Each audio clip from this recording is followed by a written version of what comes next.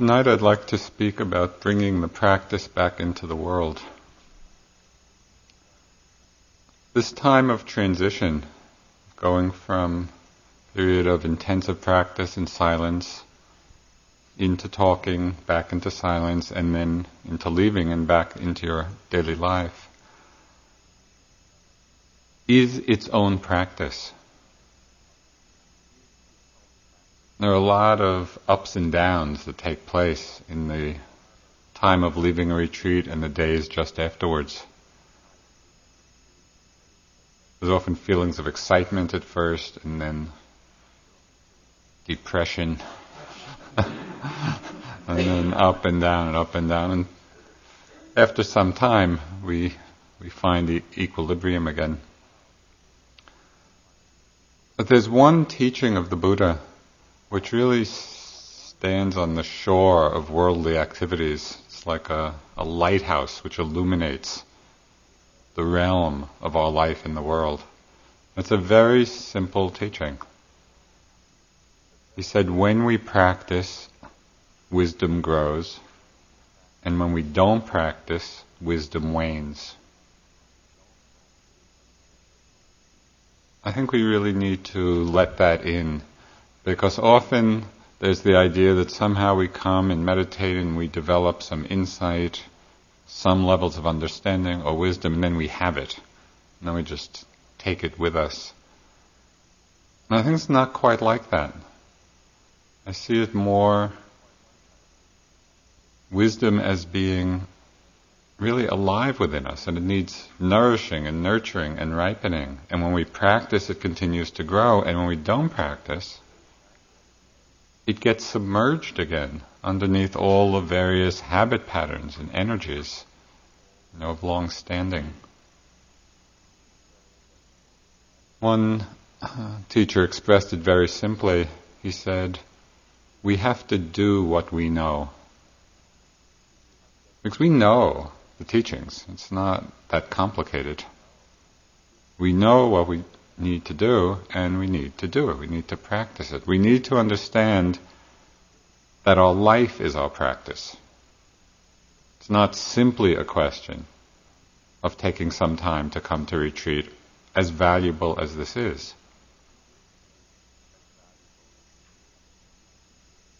Sometimes I see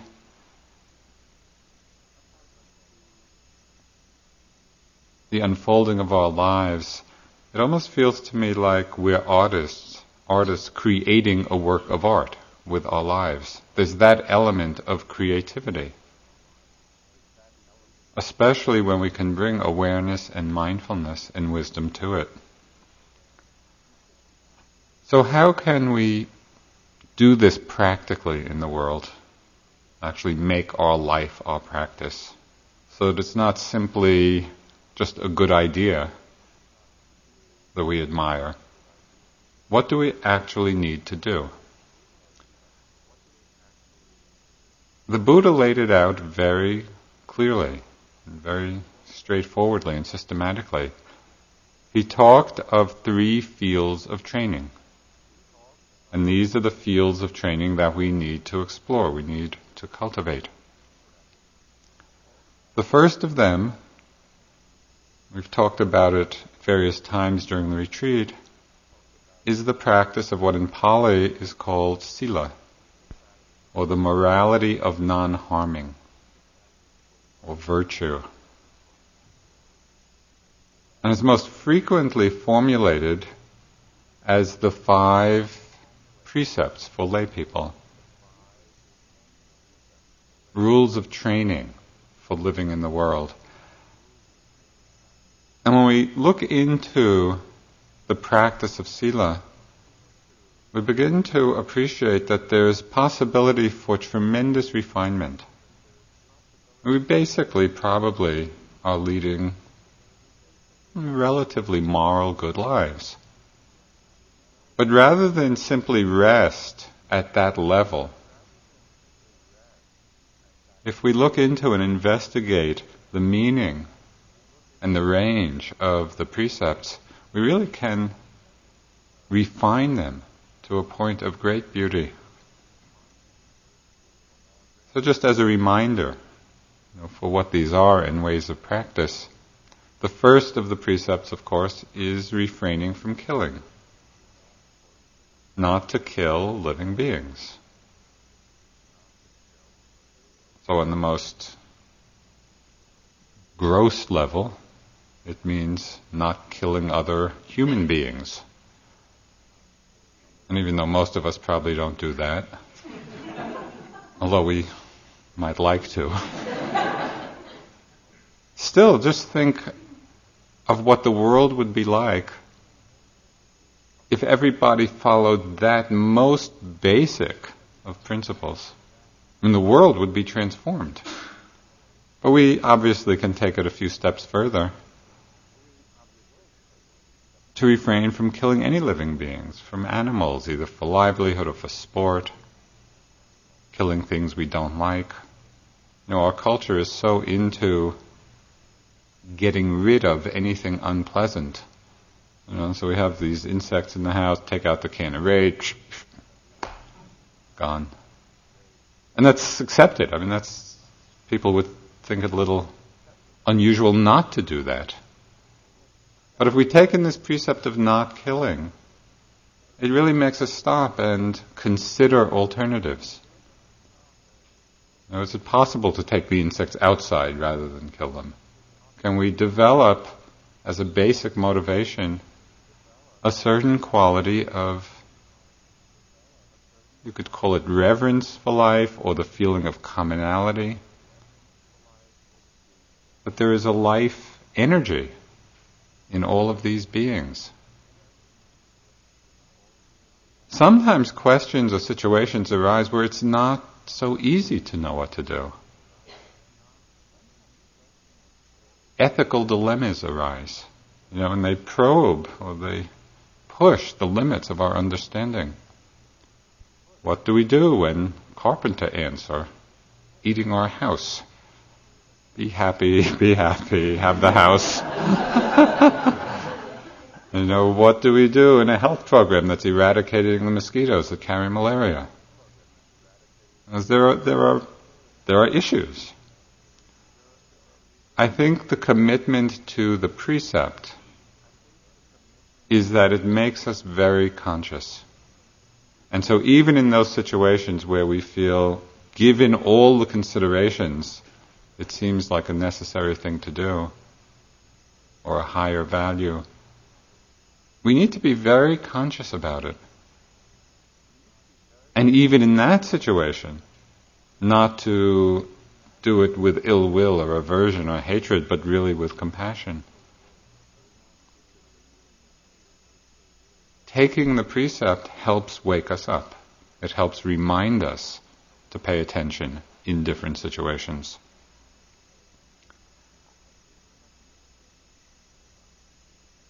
Second of the precepts is not stealing.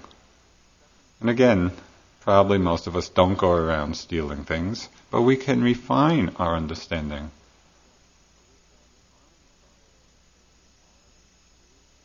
Cultivating a certain quality of simplicity and contentment, and not taking more than we need, or using more than we need.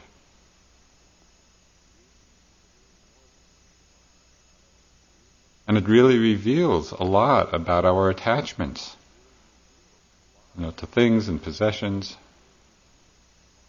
One of my favorite stories, reflecting aspects of our own minds, was told.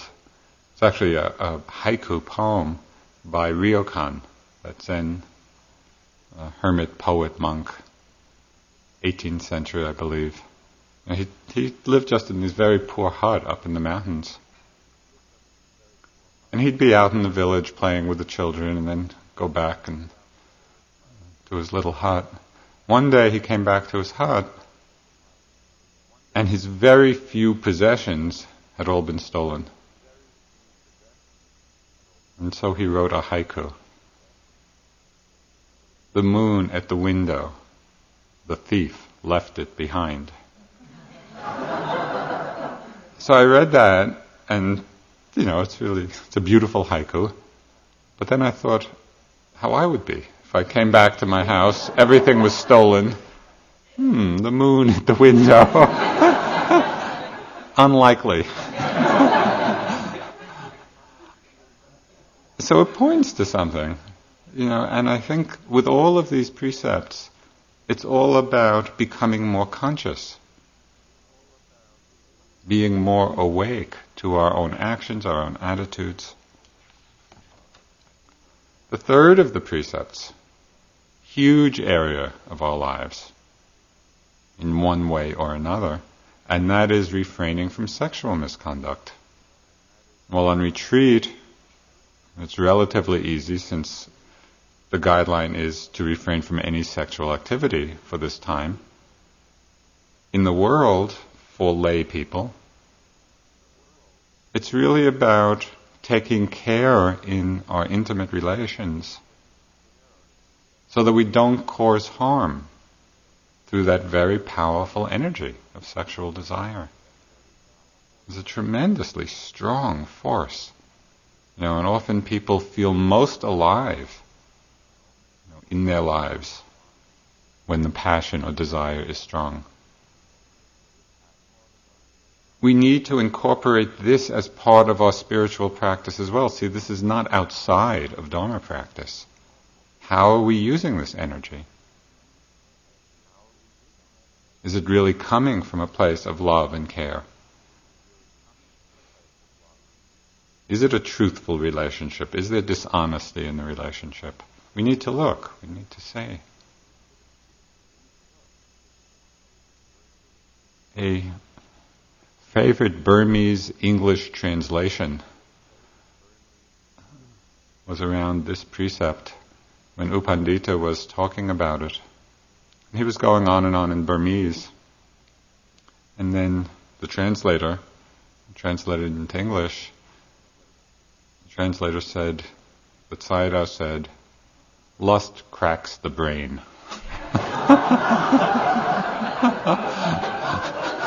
And I thought it summed it up perfectly. It does crack the brain. And we all know, either in our own experience or from other people's experience or what we read in the newspapers, how many unskillful actions have come because we don't pay attention carefully in this realm. So this is part of our practice also. It takes being mindful, it takes being aware. It takes the willingness to do that. The fourth of the precept is an arena that is perhaps the most, or a tremendously useful one for bringing mindfulness into our lives. It's an area of huge activity, and that is, precept is refraining from wrong speech. We spend a lot of time in our lives talking. This is a major part of the way we relate. Yet how often do we really consider speech as part of our spiritual path?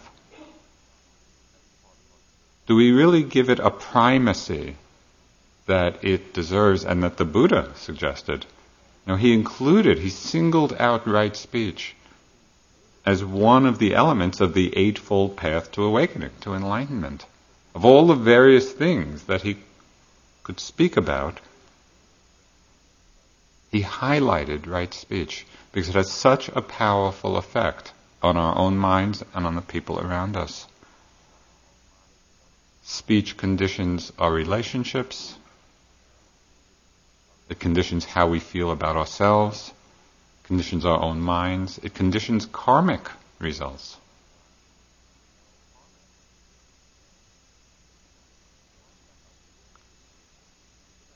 So as a help to us, the Buddha also pointed out specific areas of speech that we should refrain from. And again, by pointing them out, it's like it raises the flag of mindfulness. if we're committed to this precept, it raises the flag of mindfulness when we're about to engage in those kinds of speech. The first, again, in some ways the most obvious, it's refraining from lying. Just not saying that which isn't true. There are many gradations of lying. There are the big whoppers. It's really big lies. There are little lies. There are slight exaggerations. It's interesting to look at the motivation behind untruths. What is it that's motivating us to say something that isn't true? Is it for some self-aggrandizement? Is it to protect ourselves? Is it to protect somebody else? Just to see, to bring some power of investigation to our own motivations in that situation. Saying that which is untrue is a great disservice to ourselves and others because it engenders mistrust. When we lie or say something that's untrue at whatever level, it really undermines people's trust in their own perceptions. Because they may feel something is not quite right. But if we're asserting something that's untrue, people begin to mistrust themselves.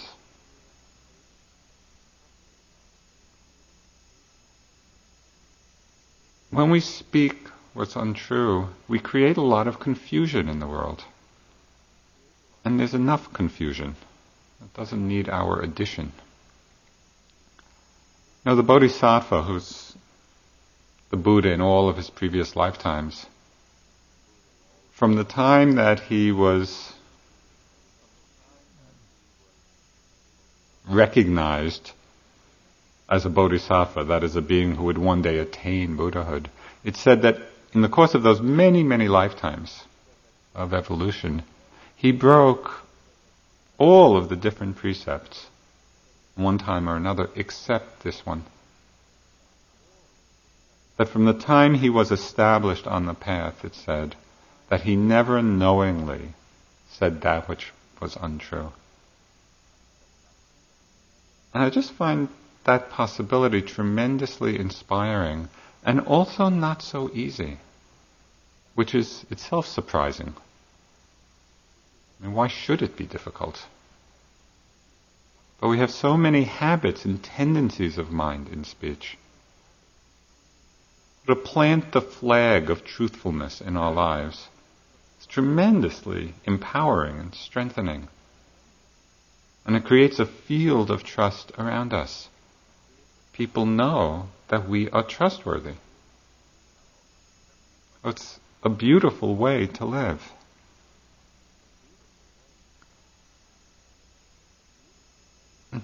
Not saying that which is untrue. To avoid harsh, angry, aggressive speech. Words have impact. And when we're motivated by ill will, and it comes out in an aggressive, harsh way, it affects other people, it affects ourselves.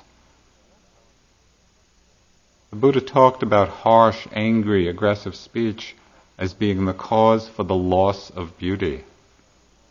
And we can see it right in the moment. How does one look, when filled with anger and speaking angrily? Our whole countenance, our whole demeanor becomes ugly. We start living in an ugly world. So the Buddha is emphasizing we can say what's true and what's useful and what's needed, and we can do it in a gentle way, in a loving way. And this takes practice, precisely because our patterns are so deep. So we need to make it a practice. So not lying, not using harsh speech or angry speech. The third aspect of right speech is perhaps one of the hardest. and that is avoiding gossip, and backbiting. It is amazing the joy we get from gossiping. And it's interesting just to see, not even or not only, if it has some unskillful motive, but even, we're not even saying bad things about other people, but just this whole tendency to talk about others. At one point, very early on, when I was first getting interested in Buddhism, I was still in the Peace Corps in Thailand, and just everything was brand new to me, and I was so excited just to be exploring these different elements of the teaching, and I came across this particular one. So I made a resolve that I wasn't going to speak about any third person, and if they weren't there. I wasn't going to speak to someone about someone else. About 90% of my speech was eliminated. And it was revelatory.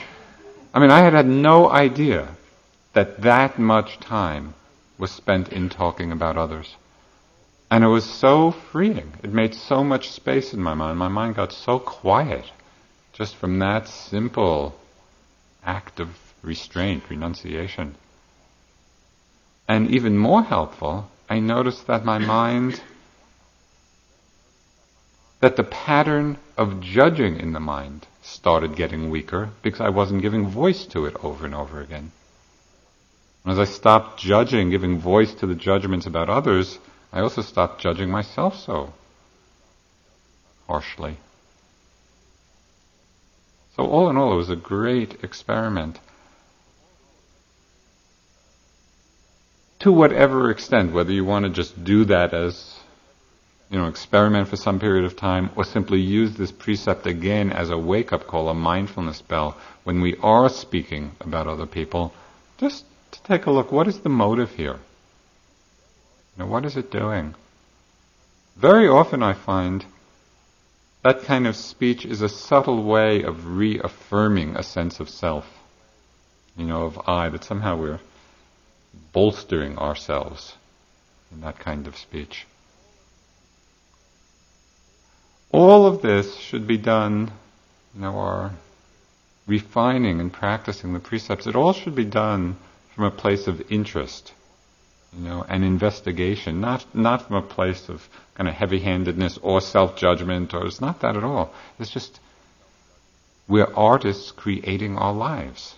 What happens if I do it this way? What happens if I do this? And in that way, we make our lives beautiful. Not lying, not using harsh speech, or just backbiting, gossip type of stuff. And the last of the categories of speech to avoid is again something that's very eye-opening, and that is, the Buddha suggested avoiding useless talk.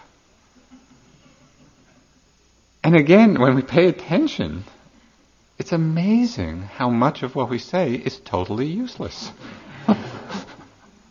Just kind of to chime in some kind of social gathering or whatever is prompting it.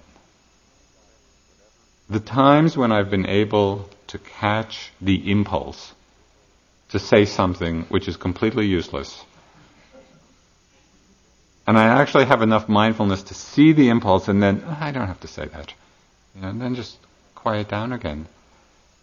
It's amazing how much more peaceful our minds become.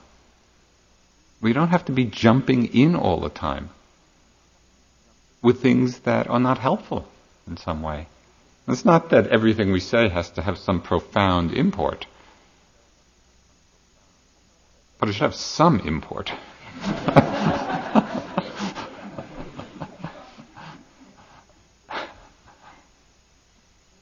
Because if we go on just out of habit, practicing, strengthening the useless talk, what happens is that our words begin to lose value.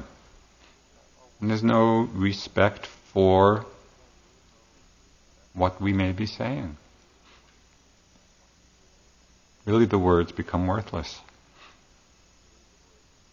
So it's not refraining from killing, refraining from stealing, establishing a kind of contentment and simplicity in our lives, refraining from harmful sexual contact, refraining from wrong speech of all these kinds. And the fifth of the precepts is refraining from intoxicants that cloud the mind. I mean, it doesn't make sense to be on a path of clarity and understanding and wisdom and then to habitually do things which just confuse us and cloud us and dull our consciousness. Well, sometimes people ask, well, what about a glass of wine or a glass of beer or something? And again, all of this is for us to experiment with in our lives. The point is not to have some moralistic attitude, or become self-righteous in it. It's just to look and to see. I think we want to take particular care when activities become habituated. If we begin to find that we need that glass of wine every day at 5 o'clock, then we might really take a look at that and see, can I let this one go?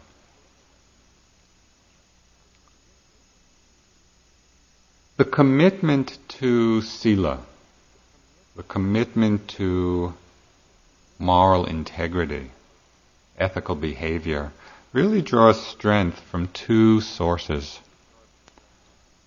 It draws strength from our basic and growing feeling of metta.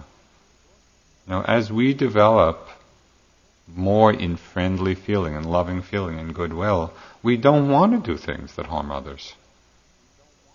We're not driven by those desires or motivations anymore.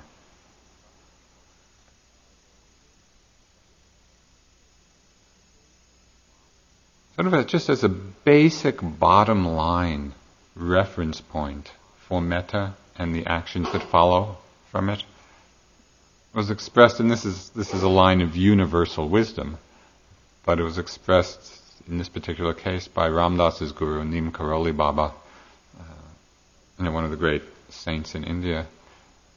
And he didn't give a lot of verbal teachings, but he had a few really pointed and universal ones. He said, do what you do, but don't throw anyone out of your heart. And I find that's just so, in its simplicity, it becomes that bottom line reference point for how we're relating to others. It's not that we don't have difficulties, and it's not that we may not have to take strong action at times.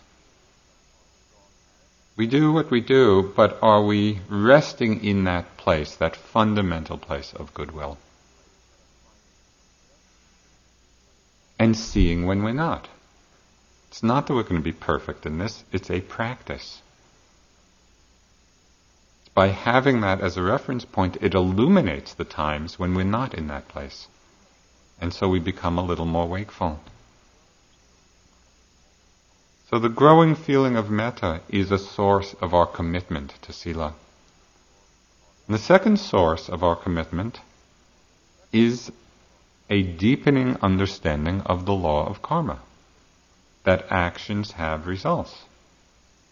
The things we do, through our body, through our speech, through our mind, they bear fruit. It's not that we do an action, we say a harsh word, or we speak an untruth, or whatever it is. It's not that these things just happen in a vacuum and have no consequences. Every action ripples out in very mysterious ways. And so we need to really look in our lives, in our ordinary daily lives, with all of our different actions and activities. We need to stay connected to the motivations behind our actions. Because it's the motivation which determines the fruit. Are we motivated by greed, by fear, by hatred, by desire, by lust? Are we motivated by goodwill, by friendliness, by compassion? And there'll be the mix for all of us. It's only through awareness or mindfulness that we can begin to choose. We can say, I can let go of this. I can cultivate that. Knowing that actions bring results, we want to be mindful enough in seeing where is this action leading, and then ask ourselves the question, do I want to go there? And that really brings a great wakefulness in our lives.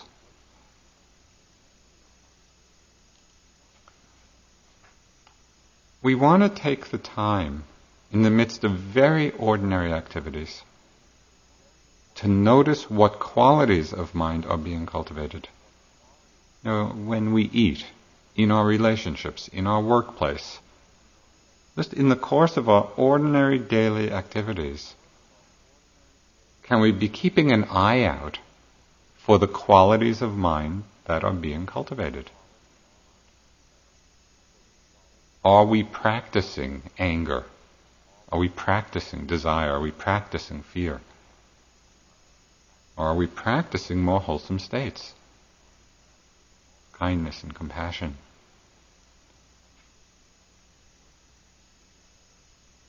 There's one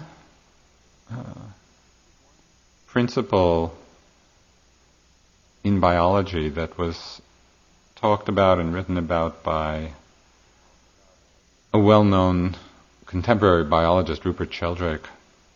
He called this principle morphic resonance. And the way he described it, he said, in nature, an event, a happening, cannot have happened for a long, long time, thousands of years, millions of years. But once it happens, or as soon as it happens for the first time, it becomes easier and more common for it to happen again. And he gave all kinds of examples in nature about this. But when I read that, the morphic resonance resonated as an idea, because it so reminded me of my own mind and activities. And once we do something once, it's easier to do it again. And of course, as we all know, this is the tremendous power of habit. Tremendously powerful force. And so we need to pay attention to what qualities of mind we are habituating.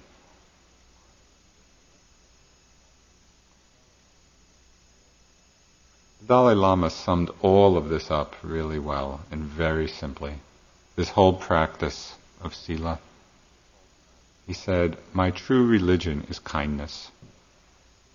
And if we couldn't remember anything else, if 5 precepts are too much to remember one. My true religion is kindness. The practice of sila is a tremendously purifying force in our lives. It is as much a spiritual practice, and as much a part of the path to enlightenment as is meditation. It is its own meditation. The Buddha talked of sila as being the true beauty of a person. Now, in our culture, we're so concerned and so fixated on outer beauty, and kind of the billions and billions and billions of dollars spent on the cultivation of it, and often missing the real source of beauty in our lives. And we know this. We know this with people who have this very strong moral integrity, this commitment to non-harming in their lives. It is a beautiful quality. So we can develop that, we can practice, refine it in ourselves. It gives the gift of fearlessness and trust to the people around us. Because when we are committed to non-harming, what we're saying with our lives and our actions, what we're saying to everyone around us is, you need not fear me. I'm not going to do anything that will be harmful. It's giving the gift of trust. Well, that is a magnificent gift to give to people.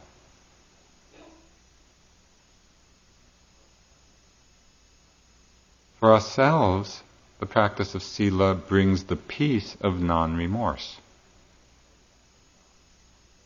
And you know probably from just this retreat, and certainly long periods of practice, how we do have remorse for unskillful things we've done in the past. They do come up as we get quiet. Once we're committed to non-harming and we practice it, provides a tremendous strength for us.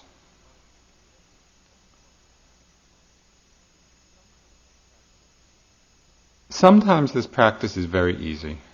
It's just our natural inclination. Our natural inclination to be kind and to be friendly and to be loving. And so right action flows naturally. But sometimes we're in situations where it's not so easy, that it's really challenging to us.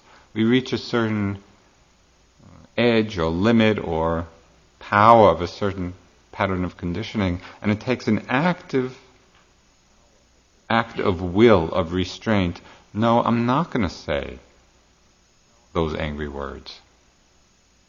Or I'm not going to kill those insects in the house, or whatever. It's at the times when we really need to make an active choice, that's when the practice of sila can be the most transforming for us. We are really transforming the quality of our consciousness. In the choice of our actions in the world, we often use a false measure. Because very often in our lives, we choose based on whether it brings us happiness or not, whether a particular experience brings us happiness. The Buddha said, that's not the best measure. Because sometimes we can do things that are very pleasant in the moment and have the happiness of that pleasure, but actually lead to very harmful results. If you just look at any area of our various addictions, it may give a hit of pleasure in the moment, but actually is leading us to not such a great place. And likewise, there can be things which are unpleasant in the moment, but don't give us pleasure or happiness in the moment, but actually lead to wonderful results, like coming on retreat. You probably have not been in bliss for the last week, and struggle with a lot of discomfort, a lot of pain, a lot of mental turmoil the whole trip. So it's not that it's always so pleasant or it brings us so much happiness in the moment. The truer measure or reference point as a choice for our actions is not the happiness or unhappiness in the moment. It's the qualities of mind being cultivated. That's what we should look for. That's what we should investigate. With this action, what quality are we developing? Because that's what turns into our character. Are we just practicing greed? Are we practicing fear? Are we practicing ill will? Whether it's pleasurable or not. Or are we practicing kindness or love or compassion? That's the measure.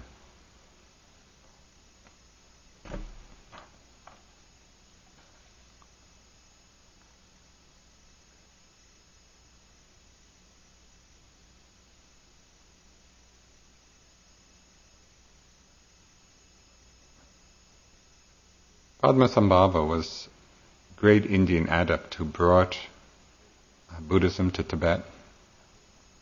And so one of the great Buddha sages, very enlightened being. He had one teaching which just strikes at the importance of the practice of sila. He said, though my vision, though my understanding is as vast as the sky, my attention to the law of karma is as fine as a grain of barley flour. So even though his vision was as vast, his vision of emptiness, of insubstantiality, of the nature of mind was as vast as the sky, his attention to his actions was fine as a grain of barley flour. So that's what we need to cultivate and practice. Okay, this is the first field of training.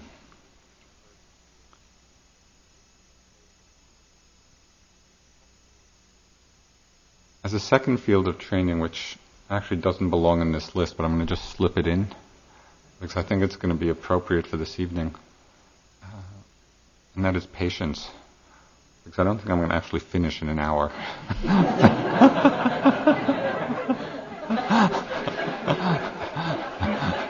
I get so inspired talking about the beauty of sila, and the power of that in our lives. So just kind of take a deep breath.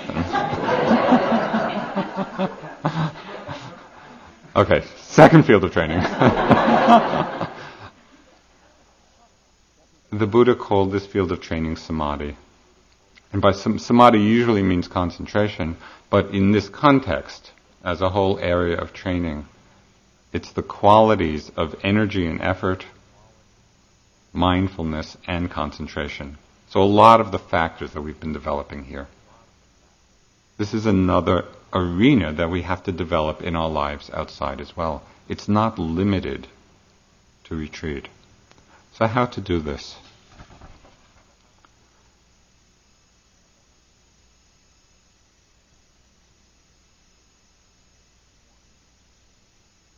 One essential mantra to carry home with you. Sit every day. It's enormously helpful.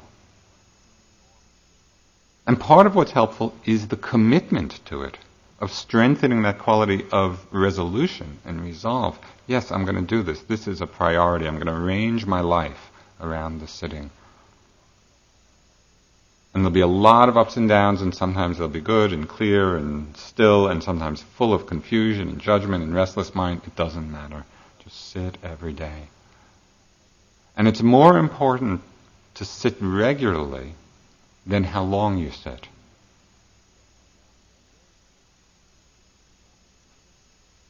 It's a counterbalance to the enormous busyness of our lives. We're saying, for this period of time, I'm going to be still. I'm going to sit and just watch and notice. Without a regular sitting practice, it is very, very difficult to sustain a keen mindfulness throughout our worldly, everyday activities. So I can't emphasize enough how important it is. I'd like to just offer two. You could think of them as extremes, the range of extremes in committing to a daily sitting practice. And everybody will fall within this range. So nobody is excluded from this commitment. At the high end, I was at a conference some months ago, and there was a psychiatrist there, long-time practitioner. And in the course of his talk, very busy, he's busy practice, family, kids, the whole trip. In the course of his talk, he said that over the last 20 years, without missing a day, he has sat 2 hours, once in the morning and once in the evening. That was very impressive. And really inspiring. Here's somebody very busy, very active, engaged in the world, but this was so important to him. He just made this commitment. Sit an hour in the morning, an hour in the evening, and he arranged his day around that. And the fruit of it was so obvious. So I just offer that as a possibility, and it's tremendously strengthening. At the other extreme, this was, I heard from a yogi who lived in New York, who said they'd lived a totally crazy, hectic, frenetic life. As much as they wanted to sit, They found it really difficult to do, but they came up with a surefire commitment. So I'm not suggesting you take this end of things, but in case everything else fails, this person said they made the commitment that at least once before they got into bed to go to sleep, they would at least get into sitting posture.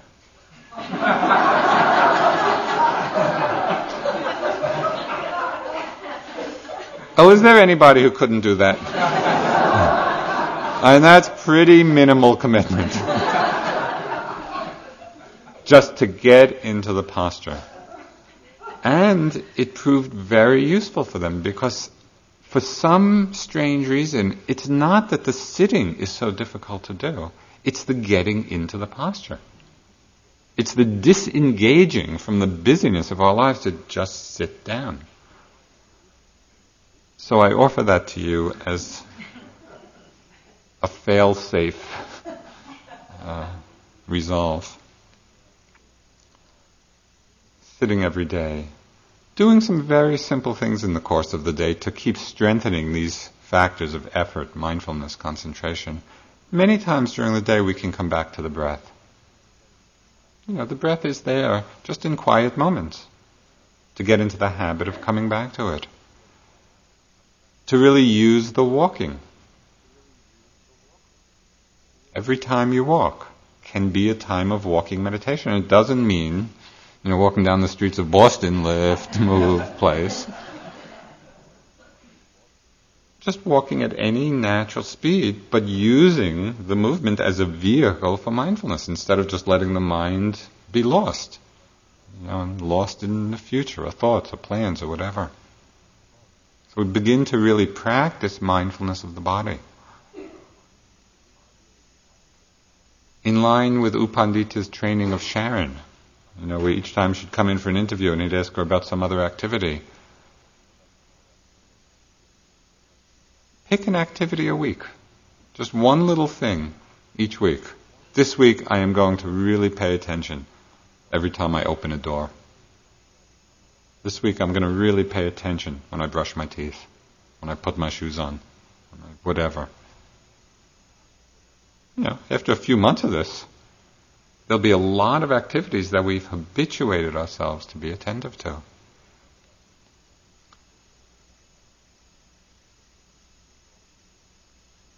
This all has to do with mindfulness of the body and using mindfulness of the body. The Buddha talked of this. He said mindfulness of the body leads to nibbana, leads to liberation, leads to freedom. It's not an insignificant practice. And it's something we can do. We have our bodies with us all the time. Why not pay attention? It's a habit, it's a practice. And we can practice it.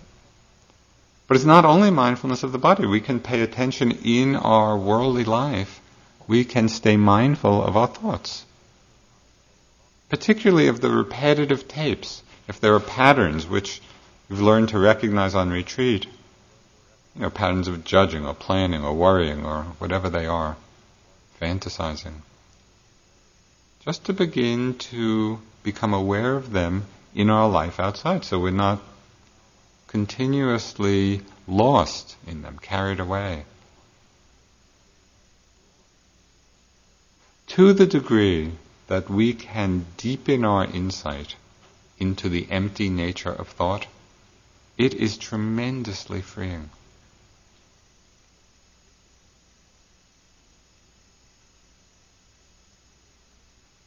Just to reiterate something I said during the retreat, paraphrased a little differently, it was a line of my first Dharma teacher, Munindra, when he was trying to get us to see the difference between the story that we tell ourselves and the understanding that these are just thoughts.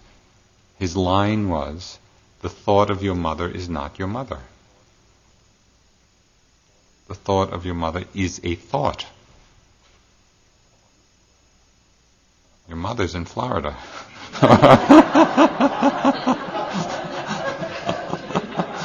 Or wherever. And And it's amazing. It's just amazing how we have these thoughts and get lost in them as if the content of the thought is really happening. And it's not. It's just a thought passing through. The thought has no power other than the power we give to them. But we have been long in the habit of imbuing these thoughts with tremendous power, and they run our lives. And so we want to practice in whatever way, and especially with the predominant patterns. Just dropping back, just a thought. That's all that's going on. We also want to work with emotions. Strong emotions that come up in our lives. And they do. These are part of our practice as well, just as we practiced with them here. How do we relate when there's strong anger or fear? Or desire, or whatever it is. Especially with the afflictive emotions, the ones that cause us suffering, we want to understand how we're getting hooked and the possibility of freedom. And there's a very simple move that we can make to open the door to freedom in these emotional states. I'll just very quickly. There's a situation. The situation causes an emotion to arise. Let's say sadness or anger or whatever it is. So there's a situation, we get angry.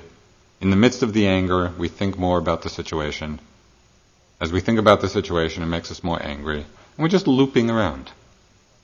From the thought of the situation to how we're feeling, back to the situation, back to how we're feeling. We're getting lost, further and further tied up. The way out of that loop is a very simple move. It's a meditative move. Instead of feeling the anger or the sadness or the grief or whatever, and then going back to think about the situation, instead of going that way, be in the emotion and go this way to the question, how am I relating to this emotion? How am I holding it? Am I relating with judgment? Am I identified with it? Am I condemning it? Whatever. Because when we ask that question, how am I relating to this feeling, this emotion? At that moment, the situation has become irrelevant. The situation has no bearing at all on how we are being with this feeling. And that's what cuts the bonds, it cuts the threads, and we really empower ourselves. So instead of blaming the situation for how we feel, we actually can look at how we're relating to the feeling, and that's where the freedom is.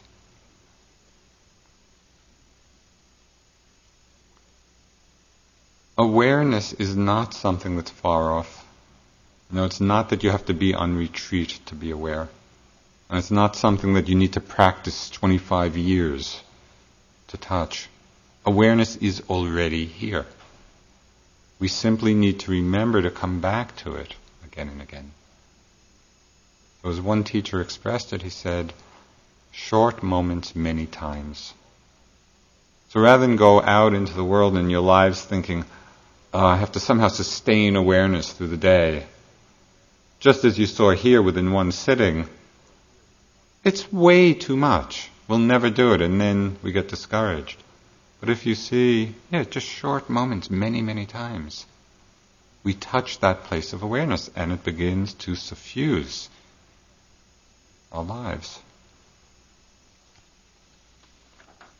How you doing? Do you have a little more?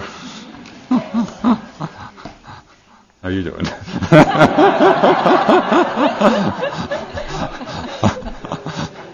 I'll hear about this afterwards. Okay, third field of training. The first is sila, the second is samadhi, all of these ways of practicing right effort, mindfulness, concentration. The third field of training is the development of wisdom.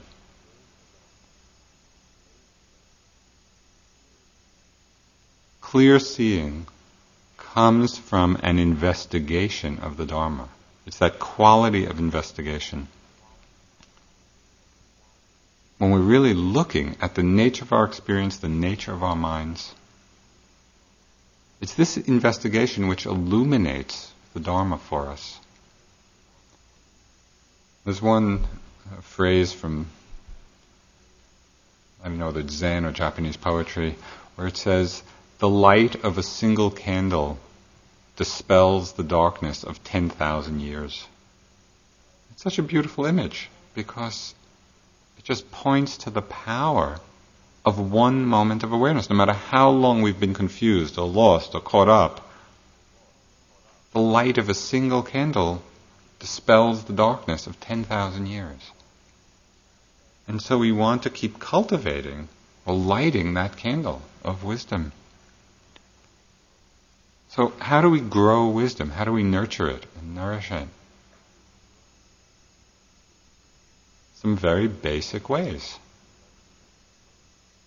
Wisdom grows through an awareness and attentiveness to, mindfulness of, reflection on the experience of impermanence. Just that we practice noticing again and again the changing nature. And it's not only or limited to the kind of microscopic change that we can notice on retreat. It's change on any level.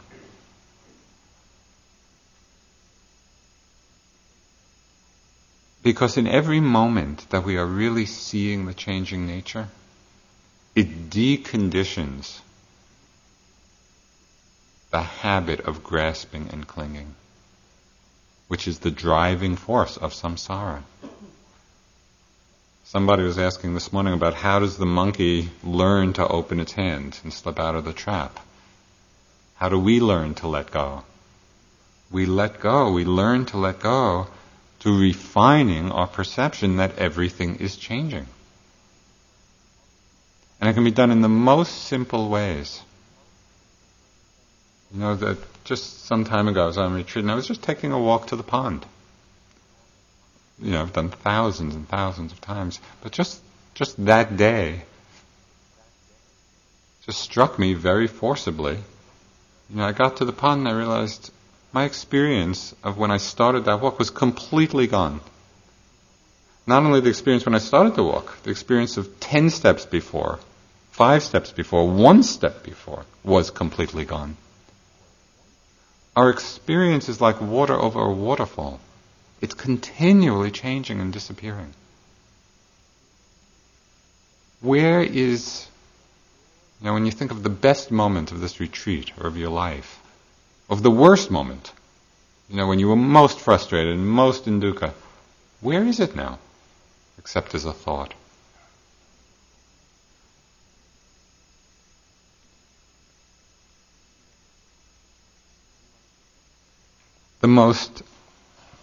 One of the most striking aspects of our delusion, and it is striking how pervasive it is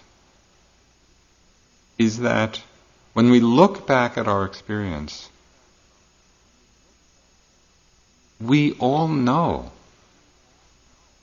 that our experience keeps changing and has disappeared.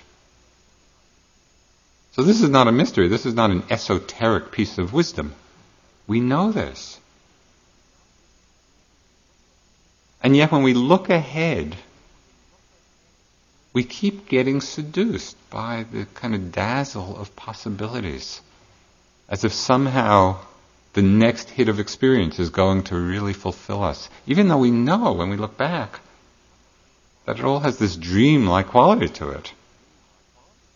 So why do we keep getting so hooked? You know, in attachment or desire or wanting the next hit. I mean, have you had any thoughts lately about first piece of junk food you're going to eat when you leave? You know, or reconnecting with your partner, or sleeping in your own bed, or I don't know, whatever your particular fantasy or desire is. You know, we keep looking ahead, thinking somehow these experiences that we're looking forward to is somehow going to fulfill us some ultimate way, even when we know that they're not. And so the reflection on impermanence, the remembering it, the bringing it to life, It frees us from the grasping quality. It doesn't mean that we don't do things or even look forward to them. But can we do it without this clinging quality?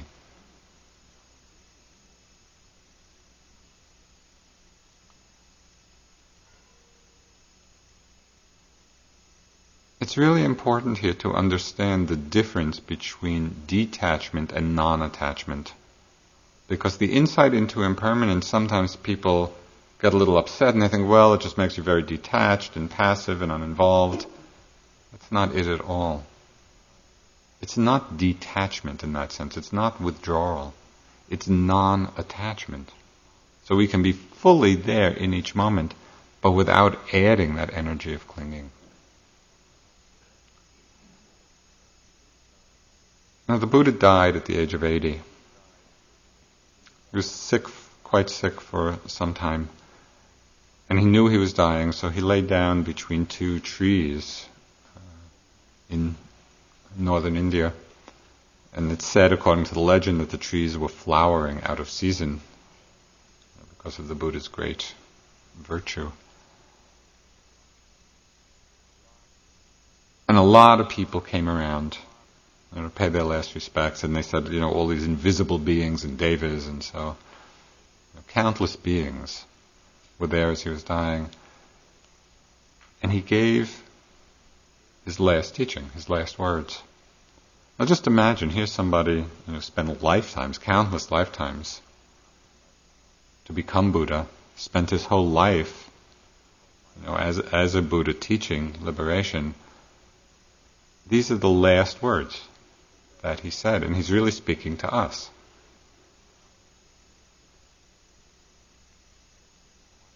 He said, with the light of perfect wisdom, illuminate the darkness of ignorance. Subject to decay are all conditioned things. Diligence.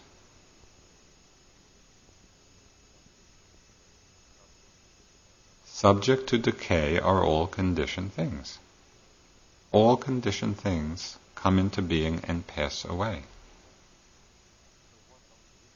So what are we doing with our lives? What are our aspirations? Are we simply going after something more that is going to pass away and is impermanent? Is that our highest value? The Buddha was pointing us to look, to see, not to believe, to see for ourselves, to investigate the truth of this impermanence and to find that place of liberation.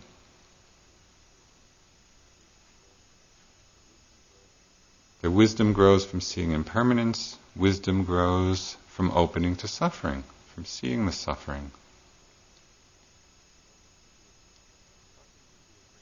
Suffering can be a great wake-up call for us, or it can lead to more confusion. But in times of suffering, can we really bring our attention to investigate what is going on here? How am I getting caught? How am I getting hooked?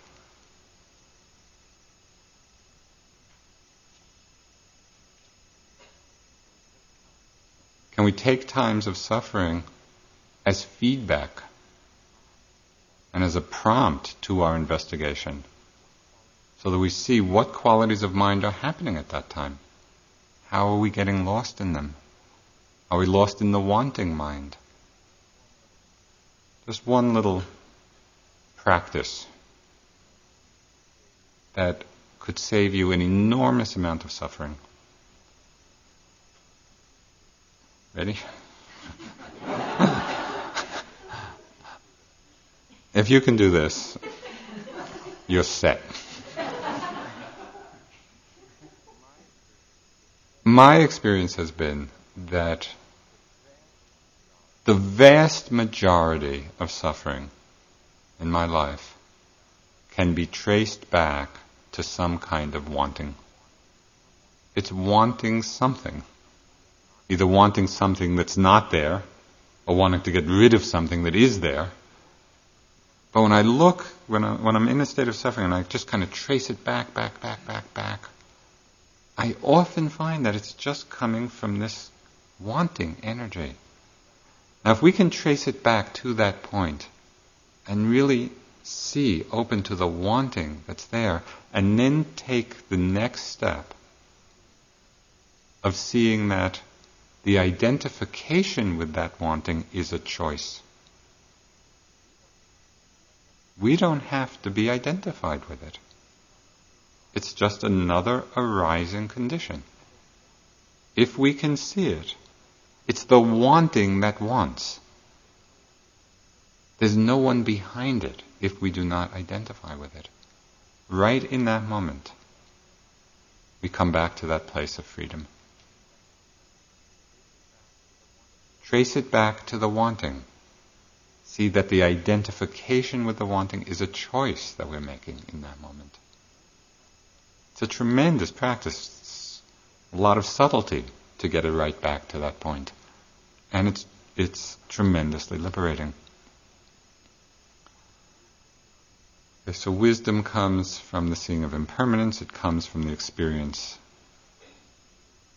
right in the middle of the dukkha of suffering. We can investigate it.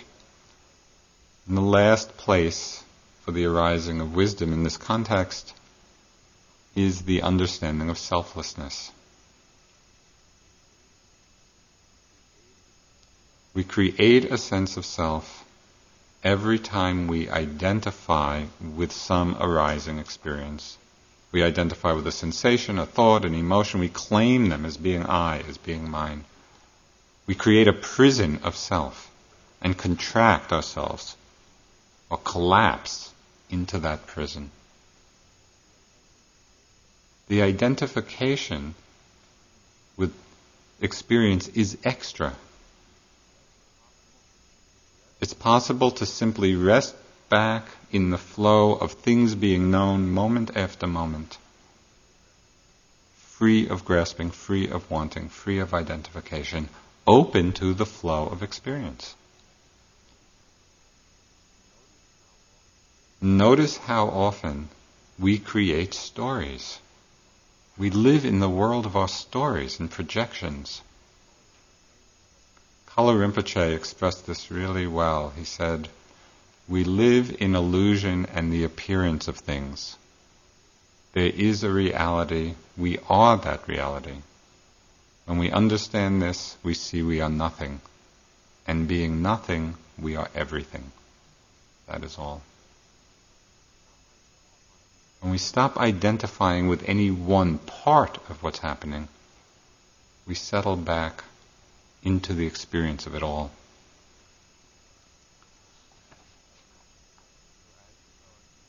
So as you're going through the day, and this can be part of your practice in the world, just notice those moments of contraction of self. You know, you're going along, everything's flowing. Where are those moments of tightening, of selfing? When we're identified with a desire, with a reaction, with a judgment, with a fear. Pay attention to those times when the self is born. And in those moments, we can practice relaxing the heart. Just letting go of the identification, settling back into that place of selflessness.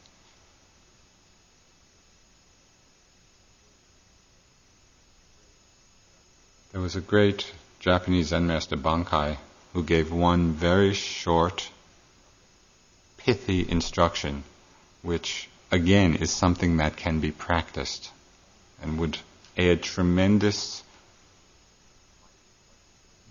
light, flexibility, openness in one's life.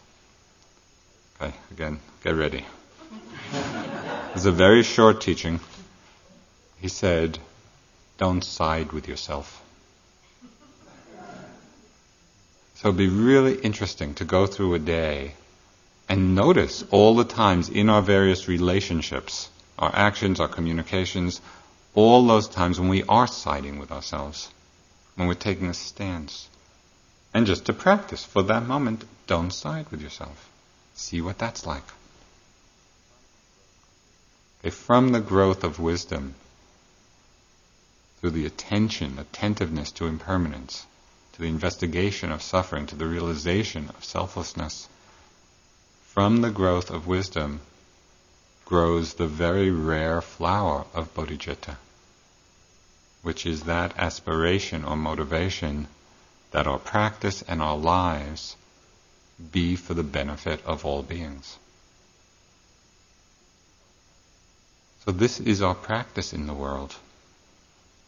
It's strengthening and refining our understanding and commitment to sila, to non-harming. It's developing the factors of energy and effort and mindfulness and concentration through discipline. And it's nourishing this growth of wisdom within ourselves.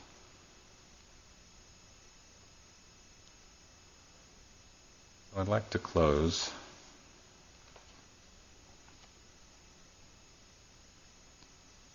with a reading from Thoreau. And this really addresses a question that has come up during this week of people sometimes feeling that the Dharma is so vast. And the idea of liberation seems so far away. How it's possible to really work just from where we are, with the highest aspirations. If you advance confidently in the direction of your dreams and endeavor to live the life you have imagined, you will meet with a success unexpected in common hours. You will pass an invisible boundary. Universal laws will begin to establish themselves around and within you. If you have built castles in the air, your work need not be lost. That is where they should be. Now put the foundation under them. So let's sit for about 30 seconds.